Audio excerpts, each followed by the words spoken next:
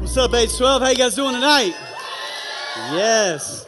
Man, I'm so excited that you're here tonight. In fact, if you were here with the Back to School Bash last week, let me hear you say, what's up? Yes. In fact, let me just let you guys know, we are a part of something that's bigger than just ourselves, bigger than just what this campus has to offer. Across 12 Stone, last week in student ministry alone, we saw 2,996 students attend one of our student ministries, and 602 people came forward to say they wanted to give their life to Jesus. Man, that's pretty amazing. Let's give God a hand for that.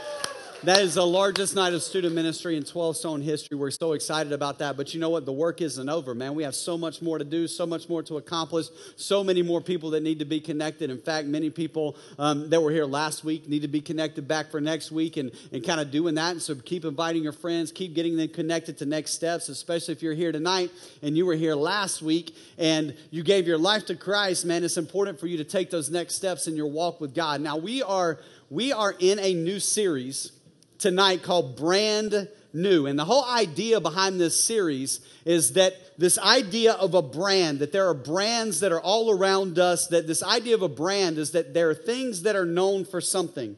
And the truth is, you have a brand. You are known for something.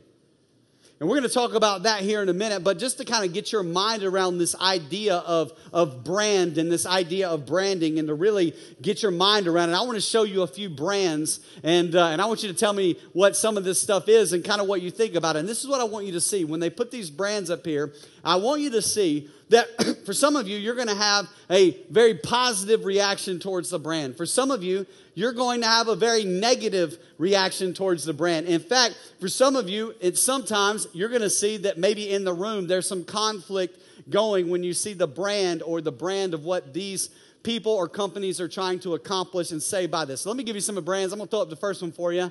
Check this out. What is that? Jordan, right? Like, y'all grow up in like the LeBron days. Like, y'all don't know nothing about Jordan. Like, Jordan was the man, like unstoppable on the basketball court. And so, yeah, that's Jordan. So when you think of Jordan, what do you think of? Shoes, right? We give out some Jordans tonight. You think about that kind of stuff. Who thinks of the brand positively? You're like, oh, man, like Jordan, they got some nice stuff. Who thinks of it negatively?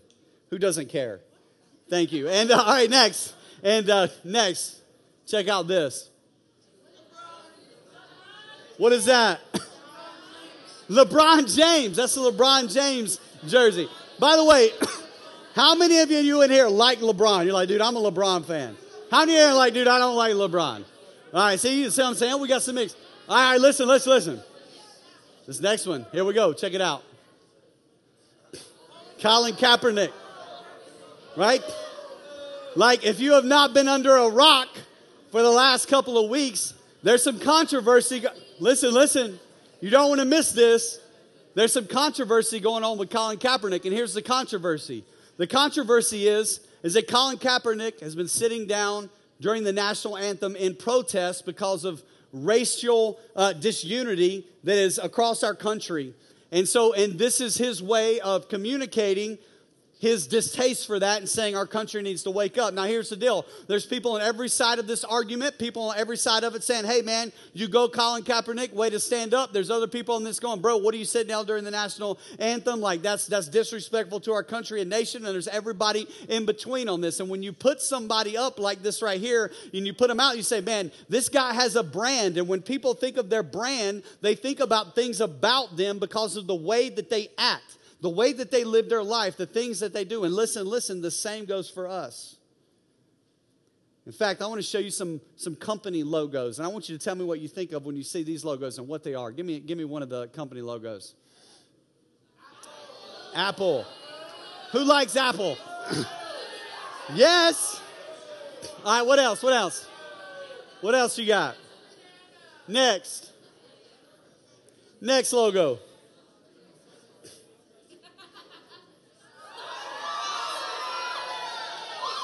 We got some fans. All right, just about show of hands. Who does not like coffee? Who is like, I don't like, wow, a lot of you. My wife doesn't like coffee. So, all right, next one. Nike, that's good. All right, next one. Next symbol. Yeah. Now listen. Listen, when we show a picture of the cross means a lot of things to a lot of different people. You understand, right? Like for some people, they look at it and they say, man, that's a device for execution. For some people that look at it, it represents a faith that they carry, and so they may wear a cross around their neck. For some people, this brings up very positive things. At other parts around the world, it brings up very negative things. In fact, at other places around the world, it is illegal, especially in places under Sharia law, to wear a cross. The punishment is imprisonment and in some places death. So these things have meaning, and they have meaning to us and they have meaning to others, but they represent things about them. It's a brand. It's something that people see, and it gives a reaction to it based on what it is that they think or believe about that particular thing. Let me show you the last one.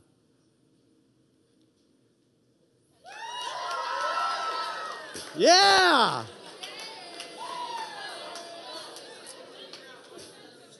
That is our High School at 12 Stone logo. Now listen. I showed this logo to you and I put it up here for a reason. Because the truth is that we have a brand about ourselves. That the people outside the walls of this place and even the people inside the walls of this place, when they think about H12, they have a knee-jerk reaction to what they think and believe about it. Some people may think that this place is super welcoming and the greatest place on earth. And other people may think, man, I had a bad experience there and I'm not going to come back. I don't know what all the experiences are around this, but there are people that have ideas about what they think this is. Or take out the H12 logo and put 12 Stone. People have opinions about 12 Stone Church. It's too big. It's this. It's that. It's this. It's that. It's great. They're in the community. They're doing this. They're doing that. People have all kinds of opinions about our church, all kinds of opinions about our high school ministry, and what we do and who we are build the brand. That's what branding is. In companies, their reputation is what their brand is. That their reputation is only as good as their brand. And here's the truth. Every person in this room has a brand. I want you to think about this for a minute. When people think about you, what do they think about? What are you known for? When people say your name and they think about your name, what comes to people's mind when they think about you? Because listen, that's your brand. Maybe when some people think about you and they think about your name, they think, oh, she's sweet. Maybe when other people think, some of you girls are going, I don't think about me. Maybe for some of you, they go, she's a hoochie mama. You know what I'm saying? Like I'm just saying that might be your brand. I'm not saying it is. I'm just saying it might be. You know what I mean? Or he's a stud, or he's smart, or he's cocky and arrogant. I know a lot of guys like that, he says. Right? Like we all have a brand. And listen, our brand is the way that we are. It's how people see us. It's what is communicated from us, and how people see us and how people view us, not only as an individual, but as a youth group, as a church, as the body of Christ, even as Christians. How people view us is based on how we treat people, how we serve people, and how we care for one another, and the behavior and the way that we act in our life. That builds a brand for our life. In fact, if anybody has ever had a bad experience at a place, it automatically gives you that negative experience. If you got treated terribly at a Starbucks, you have a negative connotation, if that's the only experience you have there, about that. Now, I want to tell you that the two most important brands that are up there on that board, to use the word brand, and I don't want to be disrespectful for calling the cross a brand, but there's ideas that come out by it. I want to say it to you like that because I want you just to see the picture of it. But the two most important brands up there to me are the cross, and what you think about that, and what you think about the church. What do people say about our church?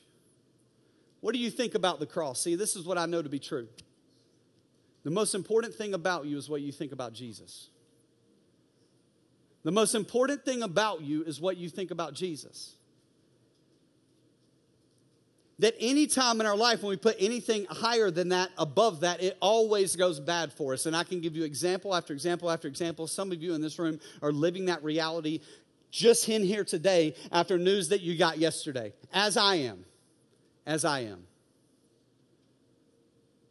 We live in a broken world, and the reality is that message is the most important message for anybody to hear. We live in a broken world. We live in a world that is wrapped up in our own insecurity, in our own sin, in our own issues. And we live in a world that tries to fix everything on our own. I'm going to be my own man. I'm going to do it my own way. I'm going to figure it out. I'm man enough. I'm strong enough. I'm this enough. I'm that enough. And the truth is, nobody in here has enough power. Nobody in here has enough self-discipline and self-control on your own to be able to conquer sin in your life. And that is why last week is so powerful, because it is people saying that I need to depend on the grace of God, that I need to depend on what Jesus did for me on the cross. Because if Jesus didn't do that for me on the cross, Paul says this, you were to be most pitied.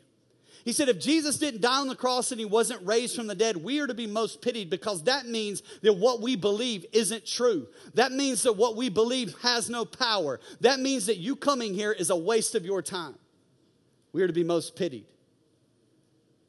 But if Jesus did die on the cross in your place for your sin, and he did raise from the dead, defeating sin and death and giving us victory, that we can now have victory in him. It's not that we are now as Christians strong enough to fight against sin, but is that God's power is now residing in us because of what Christ has done in us and filling us, that we can fight that power. So what you think about Jesus is the most important thing about you. And I would challenge you to think about what you think about the cross. To understand your brand, to understand what we want and desire to be the brand of Christians. See, this is what I believe. I believe, and we can all agree, right? When some people think about church, it's not positive things. When some people think about church, the last word on their mind is unity. They see all these denominations and they see strife, or maybe they were at a church that got broken up by a church split, or they see people being immature. And I want you to know this, and I think this is important. The church is a hospital for the hurting. The church isn't for perfect people. The church is for broken people. And guess what? We all qualify because we're all broken. And so we come here in our brokenness, we come here in our own sin, we come here in all of our unhealth, and God begins to work things out in us. And you know what? Sometimes we're going to frustrate each other. And sometimes we're going to disappoint each other. And sometimes we're going to disagree with one another. But guess what? You don't have to agree with us to be with us. You may come in here sometimes, you may hear something, and you may say, you know what, man, I'm not sure I agree with that. That's fine. Keep coming. Keep exploring. Keep discovering. Keep asking questions. Keep discovering and finding truth. You don't have to agree with us to be with us. We don't have to agree with one another to be unified with one another. And that's where we're going tonight. We're going to talk about several things over these next couple weeks that we should be branded for. And one of those major things we should be branded for is unity. That we should be unified. Remember, our message as Christians is love, forgiveness, grace, serving, humility, selflessness. If these are the marks of what it should be as a Christian, if any group of people should look unified over another, it should be us. And those who call themselves a part of the church. And Jesus would tell us in Scripture that we are better together. You're better together. We are better together. That doing life on our own is not the best way to do life. That's the reason it was God's idea to create this thing called the church. People say this, well, I'm a Christian, and so I am the church. And so, I don't go to a church. I just go to my house, and I, read my Bible, and I do my own, stuff like that. No. Listen. God designed the church for a reason. This idea of believers coming together, using the gifts, the spiritual gifts that God has given us to encourage one another, to forgive one another, to share with one another, to be there for one another, to serve one another, to lift each other up, to build each other up in their needs, because we all need that in our lives. This is meant to be a family, because together we're better. This message is all throughout the Bible. In fact, there are just some things that are better together. You know what I'm saying? I don't know when the last time you went into the restaurant and you said, you know what? I'm hungry. I just want to order, just give me a big bowl of gravy. No. But how many of you guys would be like, bro, I wish I had me some biscuits and gravy right now. Like biscuits and gravy just go good together. And you know what I'm saying? How about this? How about this? How about this? How about this? I'm going to tell you what goes good together. What's better together? Late nights and Waffle House. Preach on, preacher. My man is preaching. Hey, listen, here's the deal. I don't know about you, but I love Waffle House at any time. But there is something about Waffle House after midnight that just tastes better than any other time during the day. Can I get an amen? I mean, or for me, not for some of you non-coffee lovers, for me, mornings and coffee, they're just better together. You know what I'm saying? Amen. There are things that are just better together, like Steph Curry and Kevin Durant. You know what I mean? They're just better. Too soon. Go ahead and grab your Bibles. You'll have one under your seat. If you don't have one, you can turn to page 1084. We're going to look in John chapter 17. And as you're opening up your Bibles, let me set up just a little bit about what we are about to read. What we are about to read is actually a passage of Scripture that is giving us a prayer that Jesus prayed. Now, this prayer is significant. This is the last prayer that Jesus prayed before he was arrested and taken to be crucified. This is the night before his death. What I want you to see in this prayer is I want you to see the thing that was on the heart and mind of Jesus within 24 hours of his death, what he was praying over his disciples, and listen, over you. That in this prayer, Jesus is literally praying over me and over you. And you're going to see it right here in this passage in John chapter 17, verses 20 through 23. Let's read it. It says this: my prayer is not for them alone. In other words, this is what he's saying. He's praying and he says, God, this prayer isn't just for the disciples. It's not just for the 12. It's not for them alone. That's who he's been talking about in this passage. It's not for them alone. Look what it says. I pray also for those who will believe in me through their message. That's you. That's every person in this room who calls himself a believer and a Christian. Because the truth is that the disciples begin to share this message, and it began to spread out, and it spread out all throughout history. And this message that Jesus died on the cross, was buried, and rose again on the third day, defeating sin and death, so that we can have eternal life. We can get heaven as a part of a relationship with God, restored back to him. This beautiful message of the Bible, freely given by his grace. This message that we have, he is telling us that I am praying that every person that believes in me throughout the generations will get this. Notice what he says. I pray also for those who believe in me and their message. Listen to this. That all of them may be one. That Jesus' prayer, hours before he's to be crucified, is that he prays that the people of God would be unified together. What a powerful thing. And I want you to listen how he keeps praying. Father, just as you are in me and I am in you. He's like, listen, just as God the Son and God the Father are united together in this beautiful relationship in the Trinity of God, this relationship that exists between them, he says, as we are together as one, that's my desire for my people of God to be one just like that. Then he goes on, he says this: may they also be in us so that the world may believe that you have sent me. I have given them the glory that you gave me. That they may be one as we are one. I in them and you in me. I want you to see all this one language. So that they may be brought into complete unity. Now here it is right here. Why? Why does it matter that we as the church are completely unified? Why does it matter that Jesus would pray that we would all be one? Here it is right here. This he tells us. Then the world will know that you sent me and have loved them even as I have loved, even as you have loved me. He says, listen, here's the reason. I want you to be unified because when you are unified, the world will know that you sent me and that you love me and that you love them. that in order for the world to know that God loves them, the church has to present themselves as a unified front, not in a fake way, pretending to be one, but actually in practice being one. That unity is at the center of the heart of God. God desires us to be one with one another. He desires for us to care for one another, to bear one another's burdens, to love one another, to be shaped to be more like himself by being together with one another, that we are literally better together. In fact, this is a common message all throughout Scripture, that in the Bible there are 59, just in the New Testament, 59 one another statements in the Bible. 59 one another statements. The idea behind that is that 59 times, talking about the church, the Bible mentions us doing stuff for and to one another as a part of this idea of unity. I'll just give you 4 of them. In fact, I put them in your notes there at the bottom of your notes so you had on your chair. Forgive one another.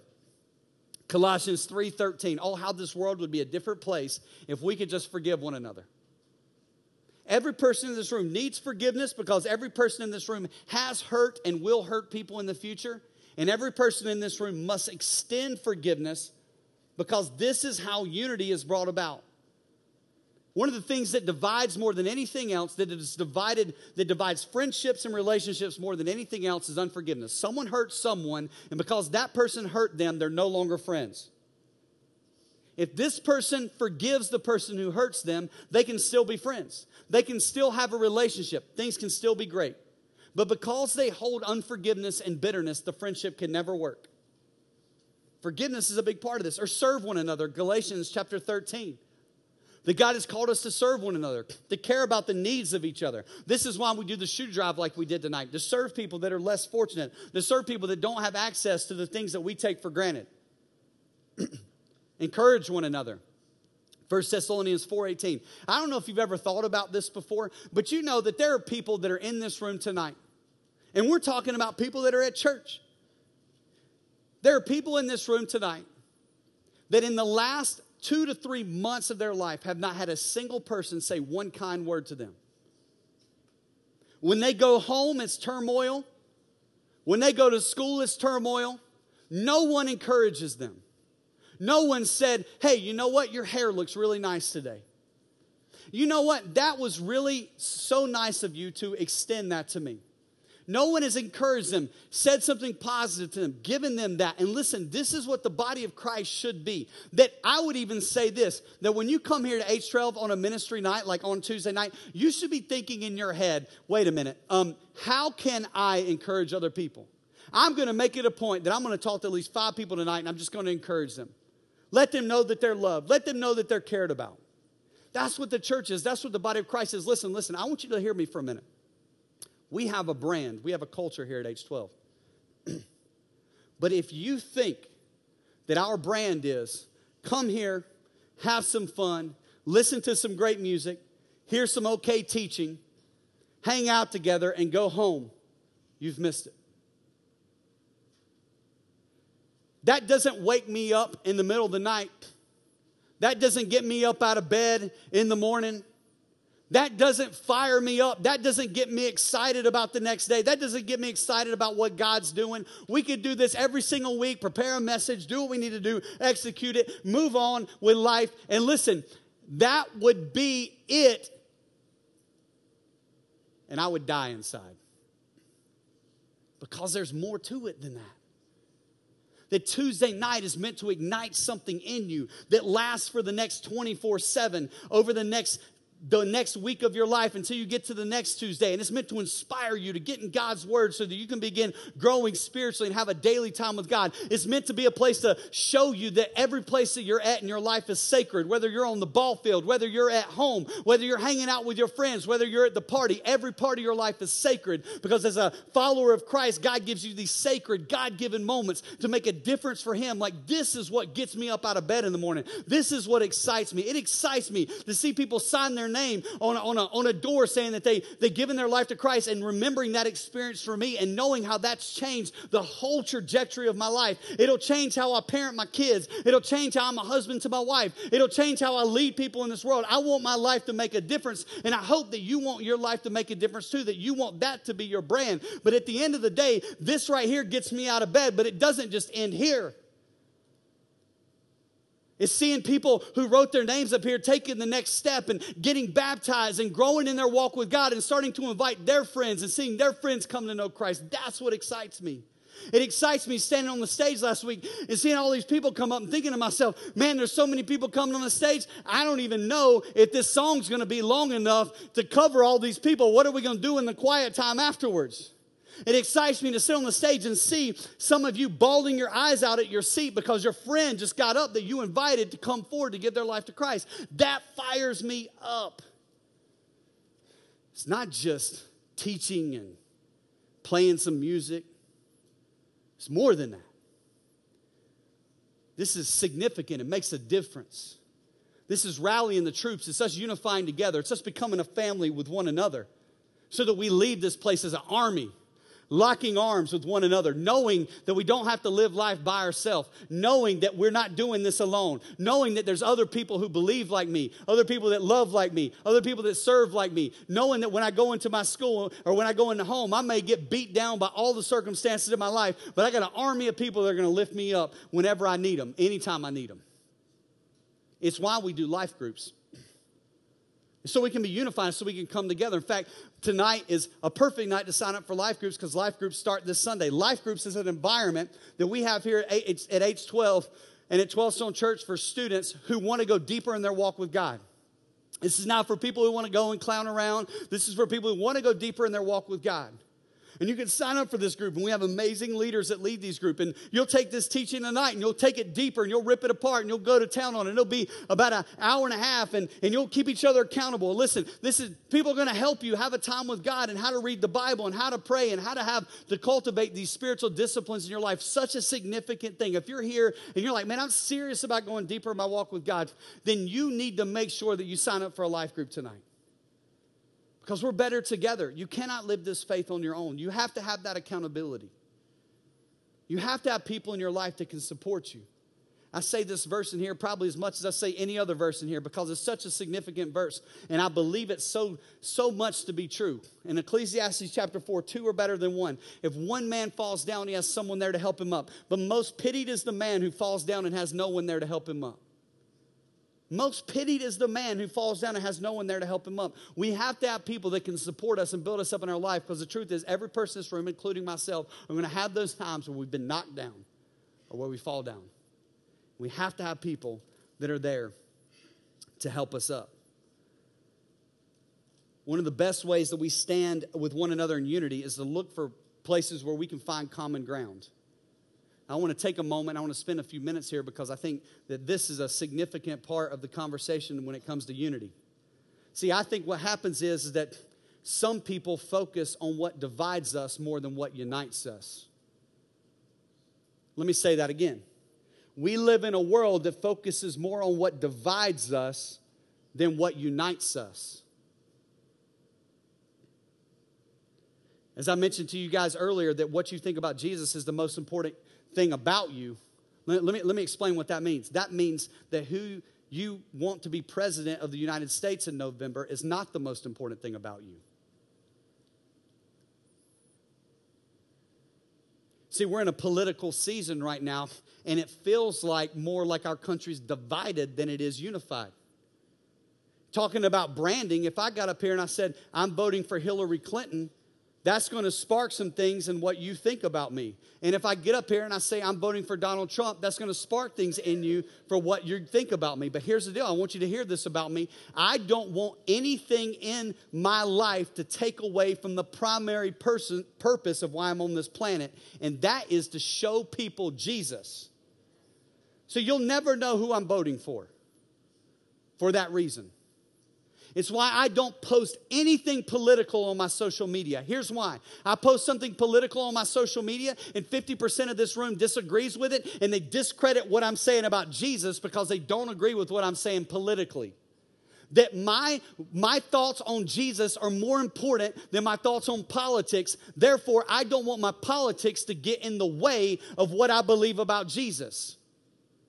People in this room have all kinds of opinions about Black Lives Matter, Blue Lives Matter, All Lives Matter. In fact, if I split us up in this room, there'd be people in every one of those corners. And let me tell you something. Most of you are uninformed. Most of you are uninformed. In fact, I'll tell you this. Just to be blunt with you, every white person in this room is uninformed. Don't pretend you aren't. There are conversations you will never have to have with your kids that a black man has to have with his kids. Bottom line.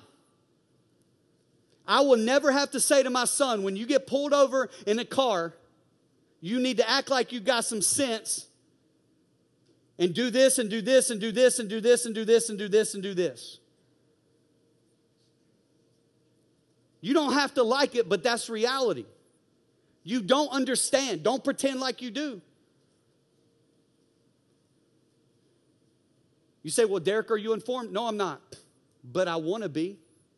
I want to understand. So you're not going to know my opinions on any of that stuff. But let me tell you what I do. I sit down with my black friends. I sit down with my black pastor friends. Like one of the top pastors on urban ministry in the country is one of my friends. His name's Jeff Wallace. He's down here at Peace Church down on the other side of Atlanta. And him and I have conversations about it. And I say, man, tell me what it's like being a black man. Tell me what it's like in your congregation. Tell me what you hear when you hear Black Lives Matter and then someone posts on their social media, All Lives Matter. And what does it mean when you hear Blue Lives Matter? What does it mean when you hear this? And what does it mean when you hear this? And then I sit down with police officers and I say, hey, what do you deal with? And what do you think when you think of this? And then I put all these pieces together. And am I informed? Still uninformed, because I still don't understand the struggle.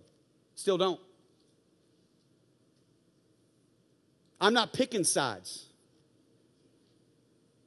You want me to tell you what I'm going to pick sides on? I'm going to pick sides on Jesus. And let me tell you what Jesus would say. Racism is disgusting and sinful. Hatred is disgusting and sinful. Period. Period. Murder is disgusting and sinful. Violence is disgusting and sinful. We can go down the list and understand what we agree on. We can all agree on that. God talks about that. I am Jesus first.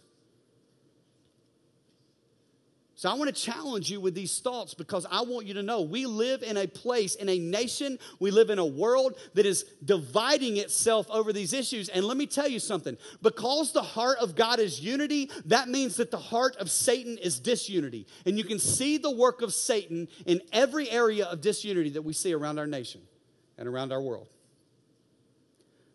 So every time you post something on social media, blowing out all of your opinions about stuff. And here's the truth. People see the comments, but they don't get the conversation.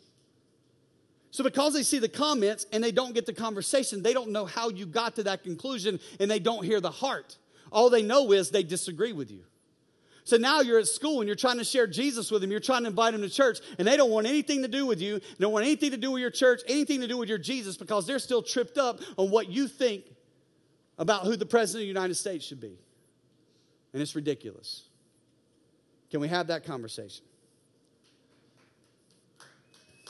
Sorry.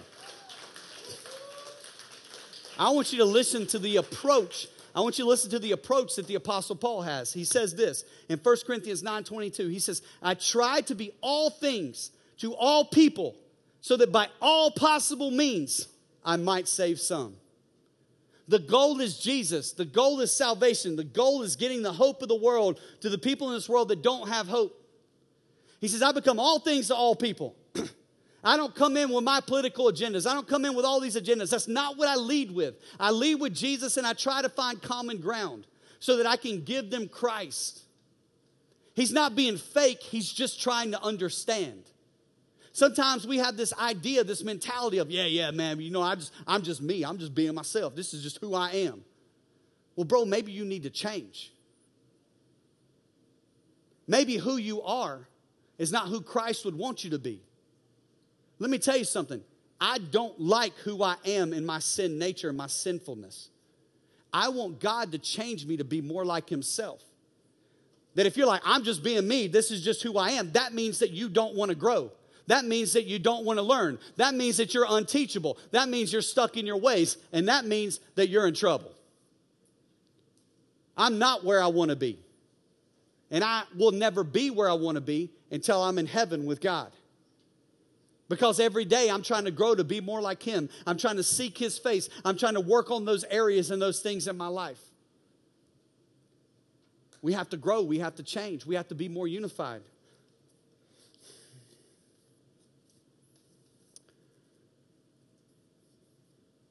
Paul talks a lot about the power of unity in Philippians chapter 2, verses 1 and 2. He says this, therefore, if you have any encouragement from being united with Christ, it says, followers were united with Christ. He comes to us, if any comfort of His love, if any common sharing in the Spirit, if any tenderness and compassion, then make my joy complete. Nothing would make me more happy. Make my joy complete in being like-minded, having the same love, being in one spirit and of one mind. Notice the oneness. The same thing that Jesus prayed is what Paul prayed. Maybe the greatest Christian that ever lived. He was an apostle, wrote about half of the New Testament. This guy was an unbelievable follower of Jesus, was facing persecution all over the place because of his faith in Jesus. And he says, listen, the thing that I want you to hear as I'm planting churches all over the world is I want you to be one with one another.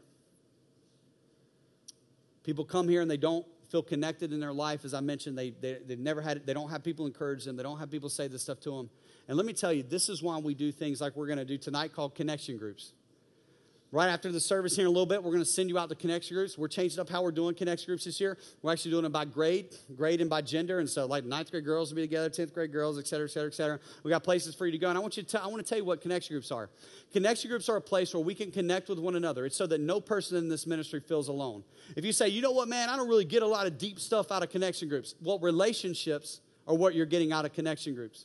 You say, man, I don't really have any commonalities with hobbies of the people that are in my connection group. Yeah, but the most important thing about you is Jesus. And if the most important thing about them is Jesus, then you have the greatest commonality you could ever possibly have with one another. Bottom line. Learn something from someone else. Grow together. Connection groups are a great way for you're new to meet somebody else, to meet other people. They say that what keeps people at church is that they must have 5 friendships within the church within 3 months or they will never come back. People are coming for relationships. You guys want to get to know each other. And I'm going to tell you right now, there's some cool people up in this place. You know what I'm saying? And I bet you don't know everybody. And you're missing out on relationships with cool people in here. Get to know people. That's why we do connection groups. We're going to do that here in a little bit and send you off to your group so you can check that out. All right, I'm gonna wrap this thing up. Let me land the plane. The first thing we need to do is fix what's broken here. We can't fix what's broken out there until we fix what's broken here. I don't know what people say about age 12. I have things that I want them to say about age 12. But I wonder if the things that I want people to say about us are actually the things that they're saying about us. And if they're not saying the things about us that we want them to be saying about us, then what do we need to change so that they will be saying those things about us? See, Christianity in the first century, in the beginning of its movement, it meant something to the people who called themselves followers of Christ. In fact, what we know in the first century is that the persecution was so great, to call yourself Christian could easily be a death sentence for you, at minimum being thrown into prison. What identified people as Christians is the cross. That they would have a cross at their meeting place, and that would identify the church, like you'll see at churches today where they have a cross on their church or their building, or maybe they would make a makeshift cross out of some wood or something, and they would wear the cross and would identify them as Christians. But because the persecution got so crazy and so many people were getting killed and arrested for believing in Jesus, they decided to switch it up. And so they went with a different symbol. It was the symbol of a fish. Maybe you guys have seen the Jesus fish on people's cars, or some people have it tattooed on them, and you see that whole fish, and you'll see that around church. Well, this is where this came from. See, because people didn't identify the fish with Christians, so only Christians knew that this was a Christian thing. And so they would, versus putting a cross on a building, they would put a fish. And so Christians would know that when they came to that place, it was a place where they were safe. It was a place where they were welcome. It was a place where they could be at home. It was a place where they could let their hair down. It was a place they knew they didn't have to worry about persecution.